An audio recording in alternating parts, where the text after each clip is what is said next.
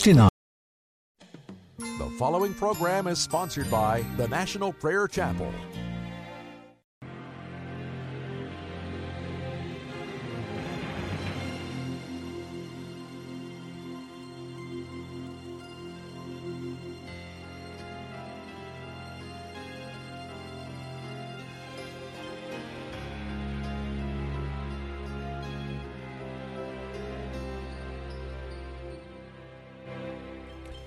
The name of Miguel Molinos was not a familiar name to me. In fact, I'd never heard it before. But some researchers found in the journals and letters of John Wesley references to this godly man. And then he wrote a little book, Golden Thoughts, from the Spiritual Guide. With that, I want to share with you a brief biological sketch of this man, Miguel. He was Spanish. He was born in, of course, Spain, December 21, 1627. He was educated for the priesthood.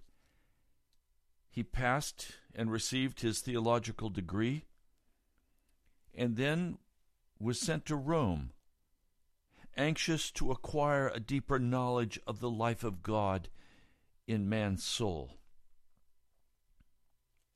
When he was 48 years of age, he published a little Italian book, The Spiritual Guide. Then it was translated into Spanish, and in Spain it found a very wide circulation.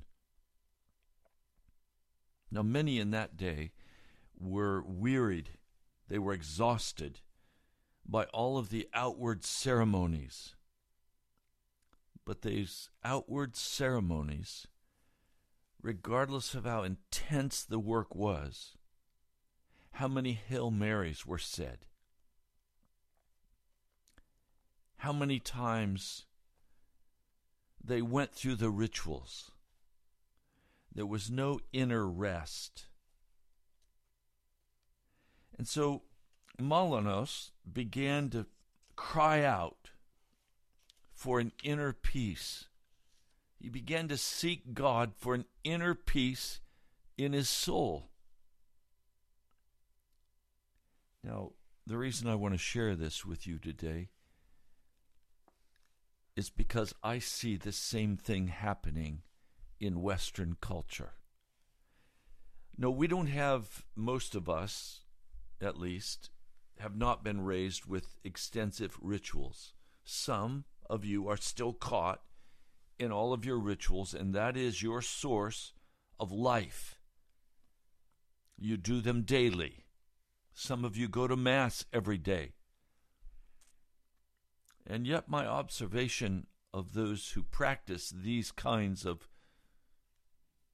dedicated love of ritual, there is absent in them that earnest inner light, that passionate cry for God. But they're not the only ones. I find Americans in general lack an inner peace. It's as though we have been pushed to the extreme limit that technology can take us emotionally. And so many go to Facebook day after day. I'm embarrassed by what I have read on Facebook. The Lord told me some time ago, cut it off. And I said, but Lord, it's an avenue of ministry. Cut it off. And so I have utterly cut off all of my social media. But many that I speak with will post on the internet, on the Facebook page. They're going to a doctor, they're going to a restaurant, they're having this event, they're doing this, they're doing that, exposing the most innermost secrets of their life and of their heart that others can read, expressing relationships with others on this Facebook post, showing pictures. I have been shocked by some who have called themselves Christians, and then I've looked at some of their risque photos, or some of their photos at a nightclub, or some other place that they have no business being at. I've watched as there has been an emptying of intimacy in our culture, a loneliness, a toxicity. I've spent many, many hours alone over these last years after my wife's death. And yes, there has been loneliness, but I've been drawn into a deep inner place of quiet with my soul and Jesus. And it's out of that quiet place that I'm able to come and speak to you day after day. Without that, I would not be able to bring to you the messages that I consistently bring. They're not messages that are birthed out of books. They're not messages that are birthed out of an intellectual understanding, but rather out of the Spirit. Now, we do need a very clear intellectual understanding, and I will deal with Scripture today in a manner that exposes our need to intellectually understand what the issues are. But men and women are not moved by intellectual understanding. We're moved by emotion. If our relationship with Jesus is cold and dead, we really will not have an inner place where we dwell with Him. And it's of utmost importance that we come to a place in our hearts where we're no longer grasping, a quietude, a peace. This constant rumble of ambition, the rat race, striving, it does not honor Jesus.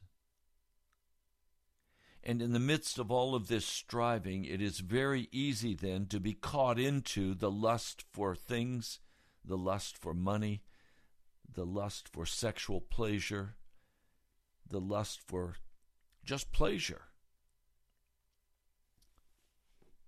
And it brings such a shallowness to the soul. Now, part of what's happened also in our culture is that we have wonderful physicians and antibiotics. When I was in college, I had appendicitis. I had to soberly recognize that if I was not able to be rushed to the hospital and immediately sent into emergency surgery, I probably would have died. But because we had a surgical unit ready to go into action, and then finding that my appendix had burst, heavy doses of antibiotics to stop the spread of that infection that had taken over my appendix. Without that, I would have died. And many have in the past history died of appendicitis or of some other malady. But a part of what these sicknesses, whether it be tuberculosis or appendicitis or whatever the case was, it caused men to know and women to know how fragile their life was. It was unusual in early America to find a family that had not lost one or two children to disease. And the pain and anguish of that lost child would enhance that person and that family's understanding that life is very short and very precious. In our culture today, we have lost a sense of the preciousness of living, and have not adequately recognized that it is a gift to us. Life is not something that is owed to us. It is a gift given by the almighty hand of God. It is a short probationary time. It doesn't matter whether it's 16 or 17 years or if it's 70 or 80 years. It is a brief probationary time. And this man, Miguel, came teaching something very significant that we, in our modern day, need to recapture. We need to begin to understand what he was saying and why he was saying it. He taught that the soul of a person was quite literally the temple of God. He taught that it was man's duty to be holy, and he could find the fellowship with the God of heaven that he so much hungered for within the very temple of his being, that God fashioned him or her. He's saying that God is the one who created you, and he created you to have fellowship with himself. You are, he taught, the habitation of God. Therefore, he taught, we should watch very carefully against anything that would defile or harm this body. Now, I personally have made some choices now that I am not a young man. I decided that I would no longer risk learning to snowboard or to go snow skiing. Now, if you're an expert skier, it's a very enjoyable sport and it's out in nature. But for me, it is a risk of breaking a leg, of doing severe damage to my body. And if I do that, how can I preach the gospel? How can I carry on the work that God has assigned me? God has not assigned me to ride on a motorcycle, which I would love to own a motorcycle, but I will not do so. I would love to go snow skiing. I'd love to learn how to snowboard. But there are some things now at my age I will not risk, even though physically I am still a very young man, strong and healthy. But I won't do those things because I know my body is the temple of the Holy Spirit, and I have been assigned certain tasks in the work of the kingdom of God. And those tasks take preeminence over my own personal desires. He taught that the soul is the very center of a man, the habitation, the kingdom of God, that therefore, to the end the sovereign king may rest on that throne, they ought to take pains to keep the soul pure, quiet, peaceable.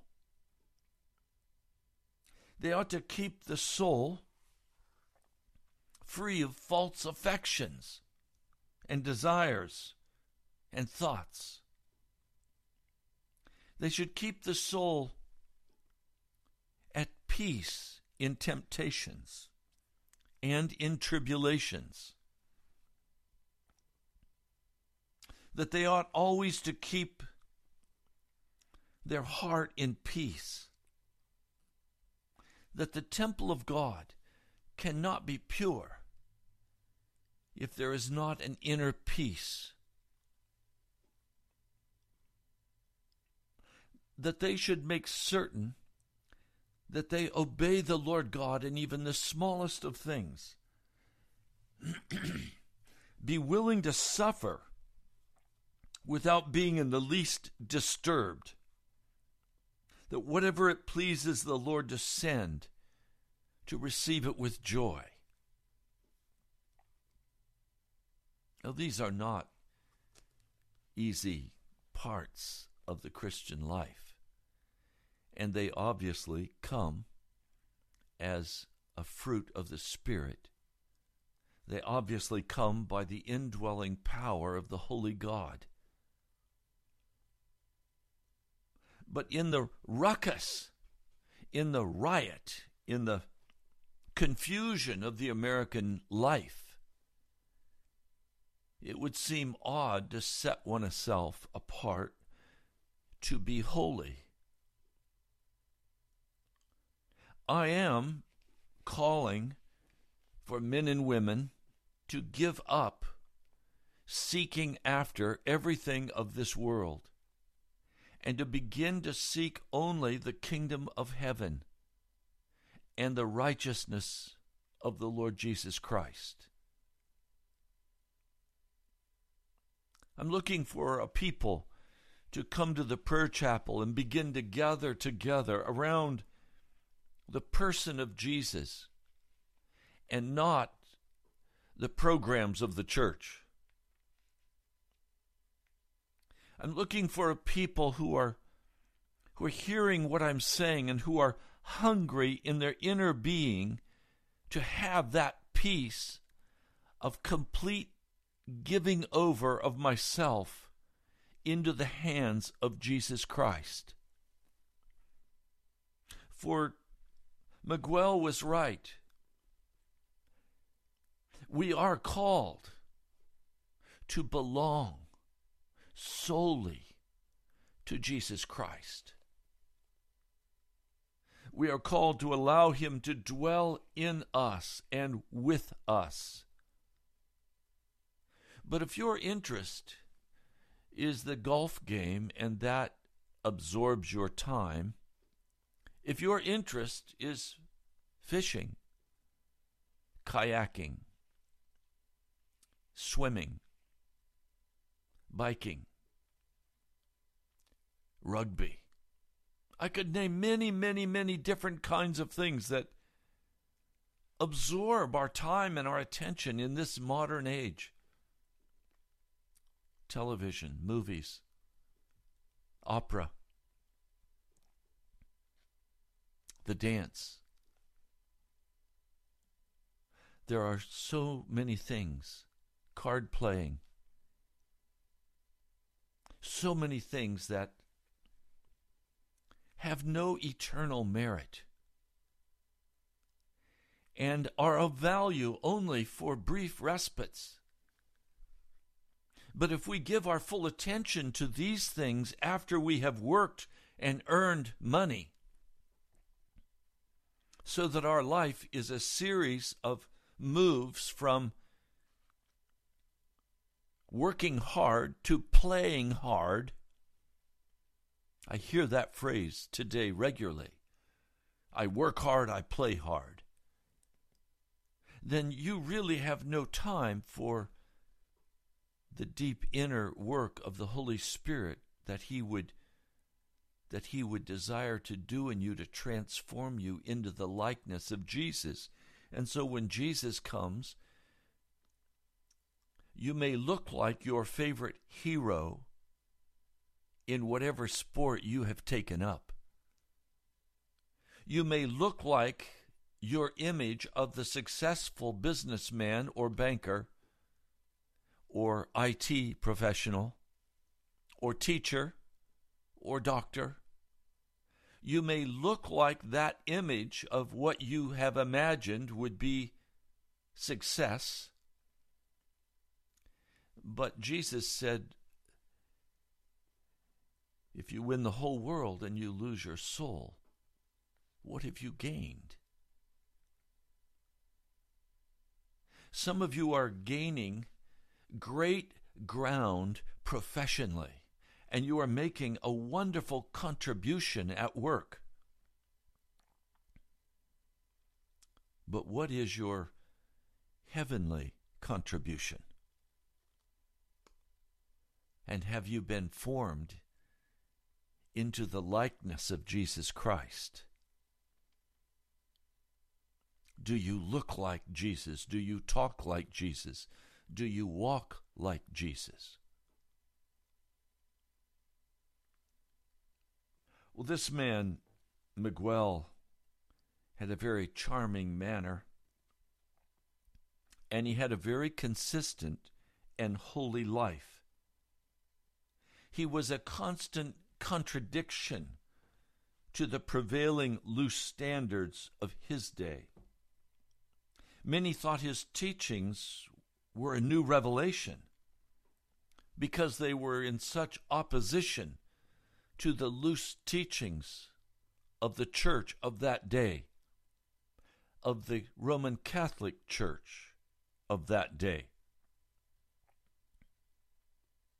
His whole focus was on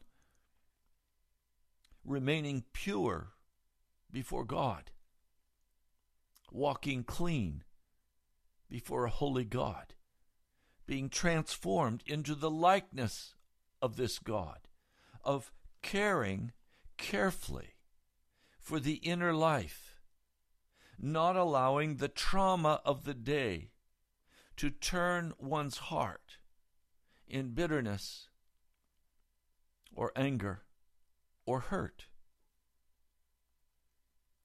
but reflecting on the person of Jesus.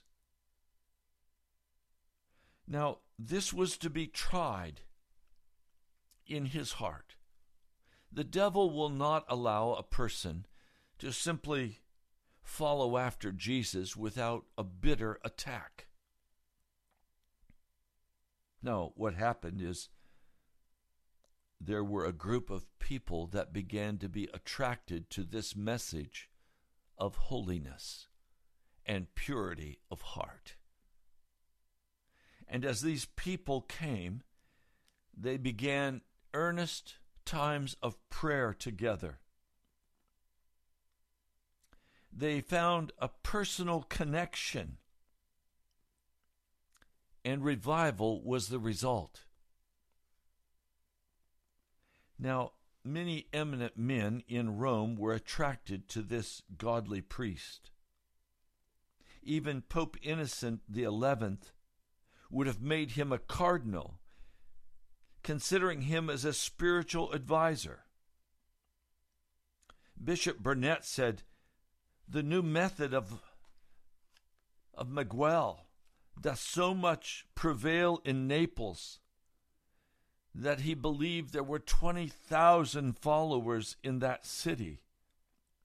He hath proposed a great reformation in men's minds and manners. He hath many priests in Italy, but chiefly in Naples." But such godliness did not escape the notice of the Jesuits. They feared that this teaching of Miguel regarding holiness would endanger the Roman Catholic system. Organized religion seems to always be in opposition to a living organism. Many years ago, I started my ministry as a Seventh-day Adventist pastor in Rockville, Maryland. When I went to the Rockville Seventh-day Adventist Church, it had just gone through a bitter dispute and split. And I think at the first meeting that I held, there were only 6 or 8 people present. I immediately began to lift up the holiness of Jesus, calling men and women to repent and get right, to forgive those who had wronged them in leaving the church. And soon large numbers of people began to come. Our church would seat about 250. Often we would have only standing room in the sanctuary. And the next step was to begin a series of classes for discipleship. And so on Wednesday evening we would meet, we would have dinner together, and then we would divide up into various classes that were being taught by different members of the congregation. And of course the next step was people began to be hungry to pray. And so we began to hold all-night prayer vigils. At this point, my supervisor became very agitated, very upset. He said that we were creating a cult mentality, that we were not denominational. And he forbid me from holding any more all-night prayer meetings.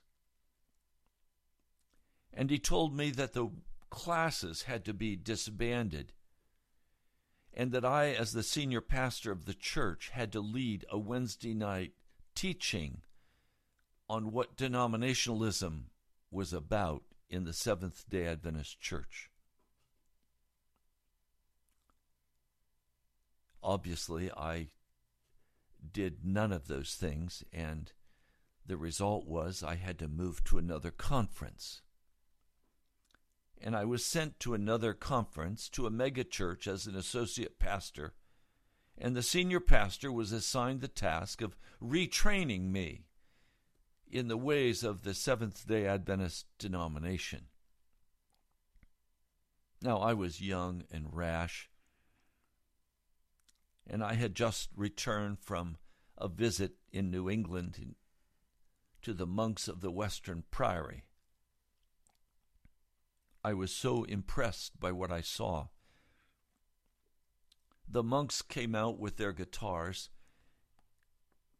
They stood in the opening of the barn, and perhaps 600 or 800 people gathered sitting on blankets on the grass.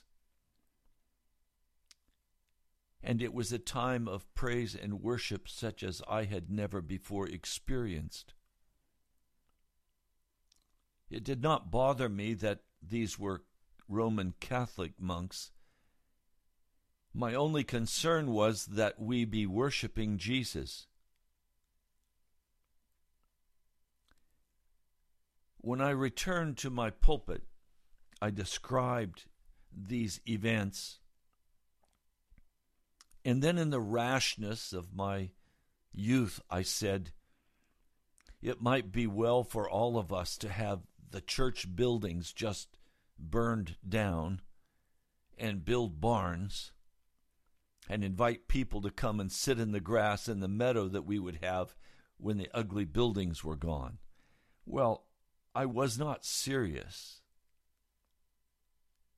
There was, of course, laughter when I said that, and it was a frivolous thing to say. But that week I received a notice that I was to appear before the president of the World Church of Seventh-day Adventists to be reprimanded for my words that past Sunday.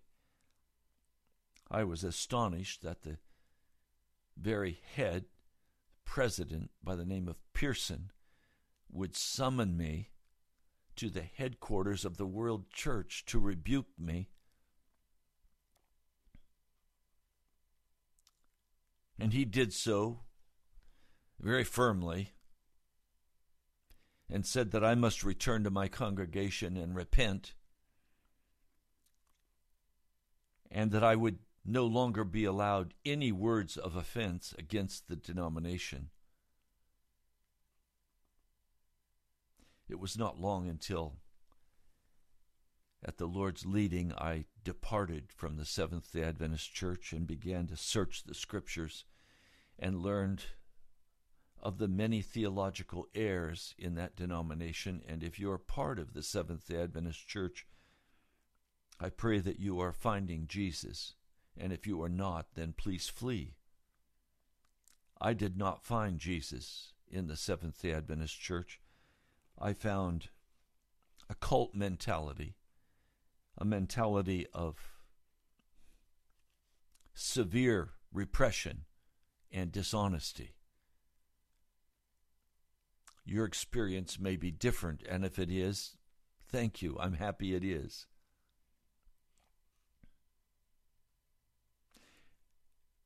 Now, the Jesuits were if I could refer to them as the German shepherds, they were the guard dogs. After the Reformation, they were the guard dogs to destroy any uprising. Now, these disciples of this Spanish priest were noted for their wonderful, godly lives. They were extremely devout to Jesus. They completely cut off the frivolities of the world, and they gave themselves over to the pious works of charity and brotherly sympathy. They were also seen to be indifferent to those external ways of manifesting piety, which the Romanist Church had always insisted on. For example, they seldom went to Mass. They set small store by corporal austerities, relics, image worship, pilgrimage. They spent very little time upon the Mass for the souls of deceased relatives. And above all, they simply abandoned the confessional. Had the movement been allowed to go on, the foundation of which the ecclesiastical system of that church rested would have been destroyed. The movement was a silent revolution, although it displayed no standard of revolt. But the keen eyes of the Jesuits soon discovered its meaning and the end to which it was leading. If God could be met by any individual in his own privacy, what need for the confessional or for the priest? The officials of the church saw that if this thing grew, the money needed to pay her vast retinue of cardinals and to sustain her luxurious courts would not be forthcoming. The Jesuits remembered what the Reformation had done for the German people under Martin Luther. They did not wish anything of that kind to influence Spain and Italy. A popular Jesuit Italian preacher and writer was chosen to attack the principles that Miguel was teaching. He wrote a book which, in a very clever way, praised quietism but depreciated its use. This book raised an outcry for the ruling powers of Rome, who were strongly in favor of Miguel's teaching and of his followers. The Inquisition was asked to interfere, and as a result, the entire treaty was condemned. But the Jesuits were not to be so easily turned aside. They knew that they had a strong influence over the King of France, Louis the 15th, or the 14th, Louis the 14th of France. This powerful monarch had sins which were very dear to him, and he was ready to pay any price asked by the Jesuits as a license to continue walking in his sin against God. So the king's confessor made the king feel that nothing would bring him favor like the condemnation of Miguel and his followers. And so one of the dearest friends of Miguel, was ordered to do a rigorous treatment condemning the teachings. This one-time friend did not hesitate to turn traitor. He denounced Miguel to the Inquisition, affirming that his friendship with him had only been in order to direct and detect the heresy which he found in his friend's beliefs. The Inquisition then imprisoned Miguel in 1685. He was nearing 60 years of age. For almost 2 years, he was kept in close confinement and was tortured in the hope that he would say something in a confession that could be used to cause him to be burned at the stake. Some thought that the Jesuits had put off the trial, thinking that after the death of the Pope, who was favorable to Miguel, they would be more successful in condemning this man of God. The letters of the prisoner, as he wrote to friends, were used to implicate others and to intimidate.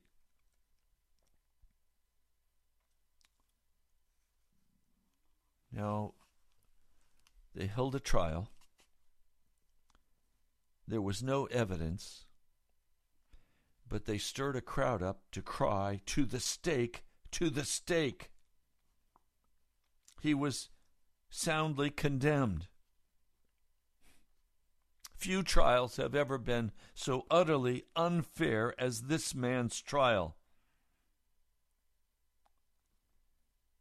The charges were not founded on his theology or his writings, but on the fact that he was said to have been impure. It is stated that he confessed impurities.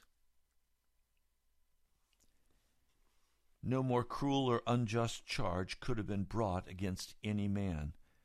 From the place of trial, he was led back to his prison, and he stayed in prison until his death on December 28, 1696, when he was 70 years of age. His real crime in the eyes of the Jesuits was that he and his followers lived pure lives and yet did not go to confessional. That they also set small store by the relic relevance and the image worship and the various superstitious rites which Romanists thought to be essential to religion. The teachings which brought upon him the attack of the Inquisition was that there may be religion without priestcraft, and an approach to God's footstool without first kneeling at the priest's knee. These truths which we enjoy today were purchased at a dear price by men of the past, but unfortunately we do not treasure them.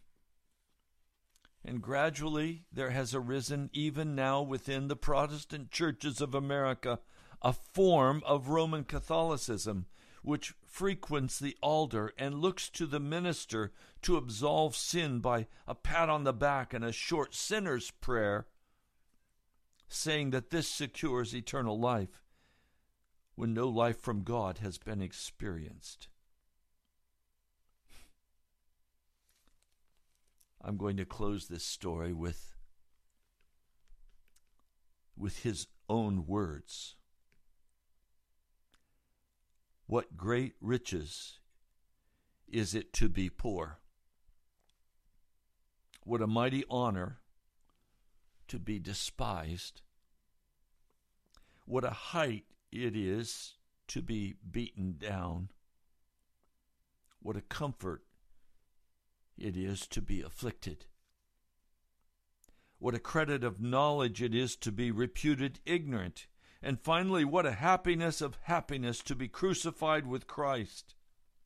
This is the lot which the apostles gloried in. Galatians 6:14. God forbid that I should glory save in the cross of our Lord Jesus Christ. This godly priest has a vital word for us today, that we too could begin to settle in our hearts the true understanding and reality of who Jesus Christ is, what he did for us, what his call on our life is. In the Sermon on the Mount, Matthew 5, verse 8, "Blessed are the pure in heart, for they will see God." I want my heart to be absolutely pure. I'm not going to compromise with darkness. I'm not going to play the devil's game. I'm not going to seek out the things of entertainment in our culture. I'm going to seek to love God's people and to speak to you in a manner that causes you to cry out in your heart, I too must be pure.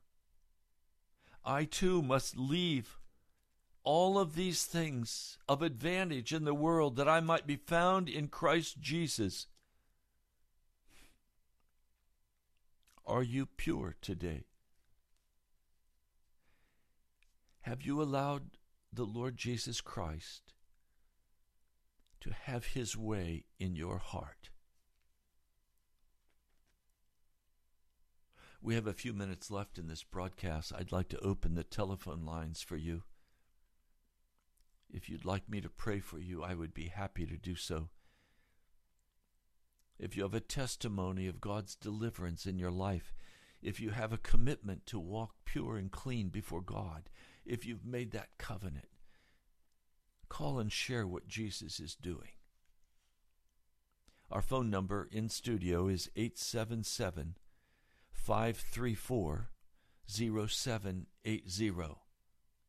For technical reasons, we've not been able to open the phone lines, but I think finally we're ready to try. So if you would like to call and share that journey, if you have a pure heart, if you don't, and you would simply like to be prayed for, please call right now, 877-534-0780. And I pray today that you'll be bold, that you'll come into the presence of God, that your heart will hunger for Jesus. And while I'm waiting for a call, I want to read a scripture for you in 1 John. This is from the New Lavender translation of the New Testament. Go to our webpage, nationalprayerchapel.com, nationalprayerchapel.com, and you'll see there a description of this Bible and where you can order it. Let me just read now 1 John, the second chapter. I'll begin with verse 15. You must not love the world, neither the things in the world. If anyone may love the world, the love of the Father is not in him. Because every conceivable thing which is in the world, the lust of the flesh, the lust of the eyes, the conceit of life, is not out of the Father, but is out of the world. And so the world is passing away, and the lust of it. But the one doing the will of God continues into the age. That is the age that is now upon us when Jesus comes. You have to make a decision, my brother, my sister. A very straight up decision. Will I choose to simply dismiss from my life everything that is of darkness, everything that is of self? And will I turn and receive from Jesus Christ all that is of the Spirit?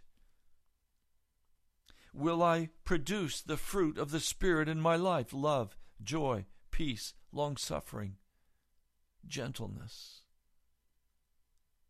Will I produce, by the power of the Holy Spirit through the blood of Jesus, will I produce the fruit of the Spirit? Or will I produce the fruit of darkness, self-centeredness, self-sufficiency, the lust of the eyes and the lust of the heart, the lust of the flesh?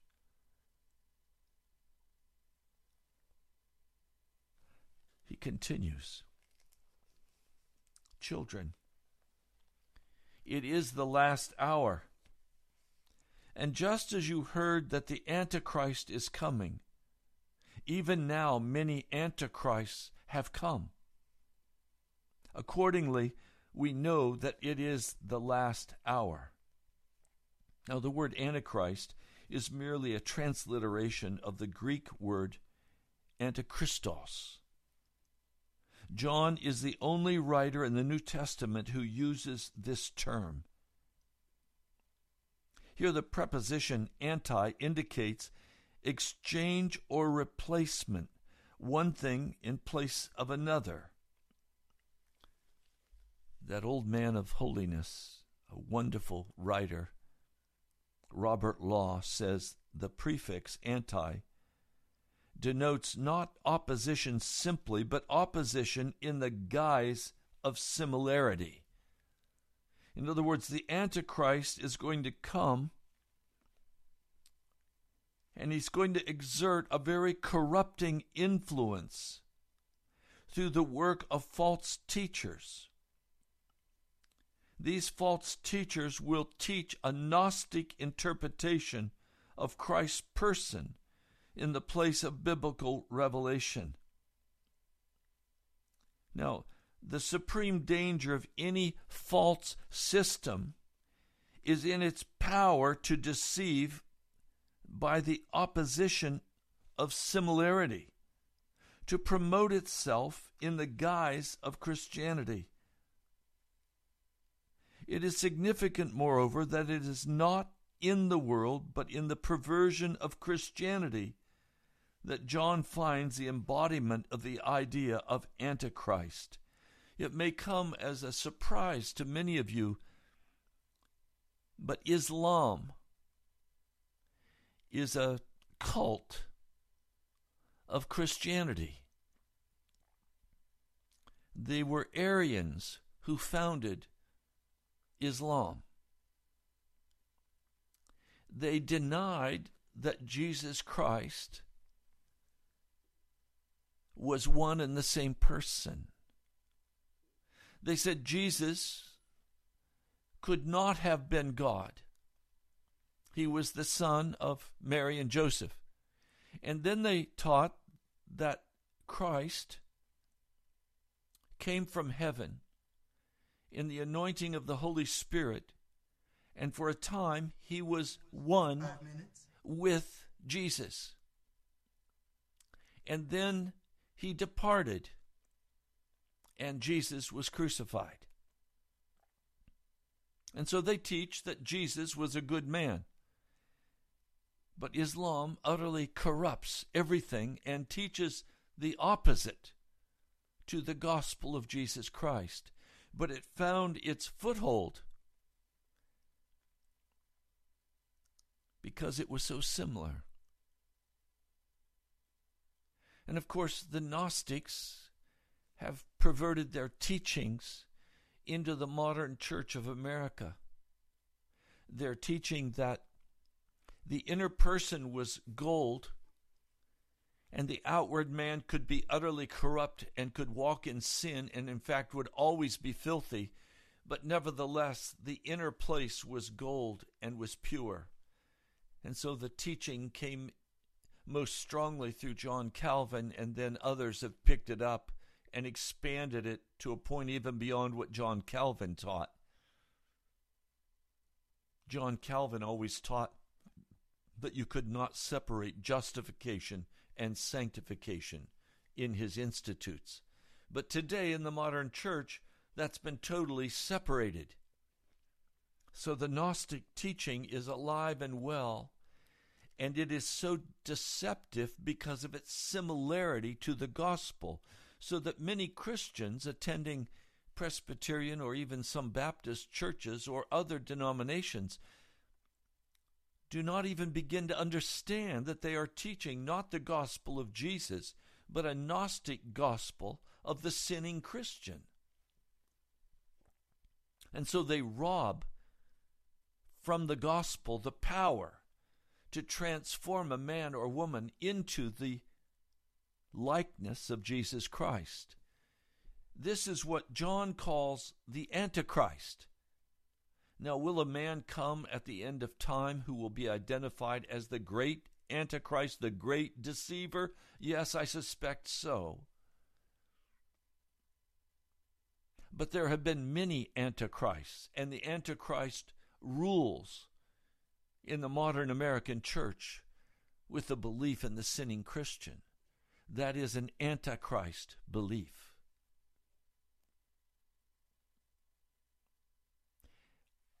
I don't want you to be deceived. I want you not to have the gospel of Jesus corrupted in your life. I want you to focus your whole attention upon Jesus and what he did for us at Calvary's tree. He made an atoning sacrifice. He was the atoning sacrifice. It was not something done to him. He was the atoning sacrifice. And he has paved the way for you and for me to be made righteous in reality. He did not forgive past, present, and future sins at Calvary. That is another Antichrist belief. He taught instead that the provision was all there, and now from the temple described in the book of Hebrews, he ministers in intercession and the blood and the wiping clean of God's people as they repent. And he transforms them into the likeness of Jesus so that we walk pure and clean. You've been listening to Pilgrim's Progress. God bless you, my brother, my sister. I pray that this has been useful to you today. I'm Ray Greenley, pastor of the National Prayer Chapel in Woodbridge, Virginia. I love you, my brother, my sister. God bless you. I'll talk to you soon.